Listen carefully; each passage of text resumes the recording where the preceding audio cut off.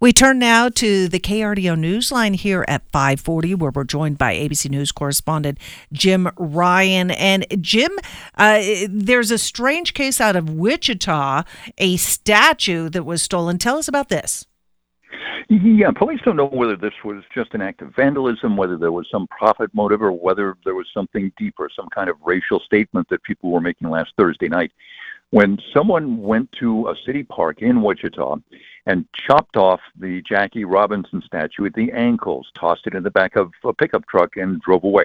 Now, on Monday, Shannon, that pickup truck was found. It was recognized from the surveillance video that came from the scene. The two people, it's hard to make out, and almost impossible, I think, to make out anything about them as they were taking this statue away. Well, yesterday, parts of this statue, a bronze full-size statue of Jackie Robinson, parts of it were found twisted, bent, broken in a burning trash can in a park about 9 miles from where the statue was stolen last Thursday. So police are finding pieces of evidence. They're finding little bits and pieces now. They've interviewed more than 100 people and hope to have it arrested the next couple of days. Yeah, and with this being, kind of that, full-size statue and kind of an iconic part of people, traveling or very well known, especially in the Wichita community, how hard is it going to be to actually find it? Because it seems like there'd be, a lot of people on the lookout, and especially, maybe fewer places to be able to actually store it and keep it concealed for this long. Sure. Well, right, and that may be why it was all broken up and smashed down, and I don't know if they were attempting to burn it. Bronze, it's not going to burn very easily, but it was in this burning trash bin that the fire department responded to yesterday and found it. So, yeah, you're right. I mean, it's just hard to say what they were thinking. They chopped the thing off at the ankles. You can see in the video, the surveillance video. Isn't sure what kind of tool they used, but they managed to do it in really short order and then throw it in the back of a pickup truck and drive off with it. So I think the police are saying that until they have someone in custody, the motivation for this crime is just not going to be known. At the same time, though, Andrew, the organization League 42, it's the nonprofit group that runs that park and runs the Little League baseball program that takes place at that park, has begun a fundraising effort to replace the statue.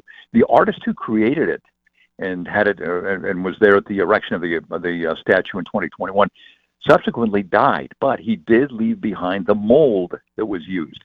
So the goal is to raise the funds to have a new statue created from that mold and have it in place by April 15th, which is the starting of the Little League baseball season, which is also Jackie Robinson Day.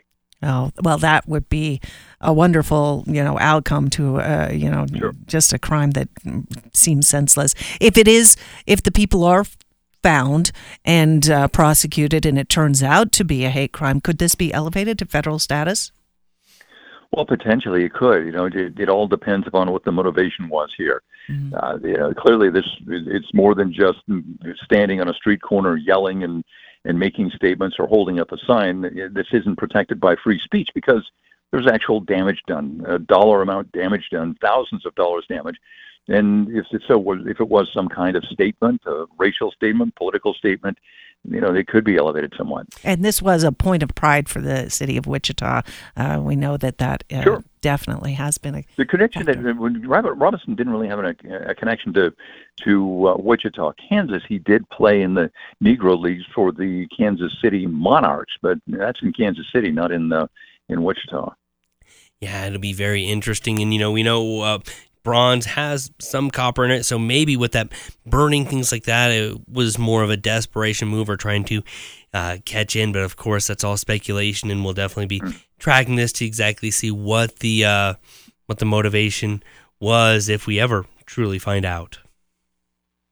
Yes, but I think police are really confident they're going to have an arrest fairly soon. They have interviewed more than 100 people who may have some connection or may know something about this crime. I think the hope is that the surveillance video really didn't have a lot of evidence there. It did lead to the recovery of this pickup truck that was used. The pickup truck may have some evidence, and the stuff that was found yesterday in the trash bin may be some evidence. But I think the police are waiting for someone to come forward and say, yeah, I did this, or I know who did this, and here they are. Perfect. ABC's Jim Ryan, really appreciate your time and joining us here on KRDO's Morning News. Thanks, Andrew.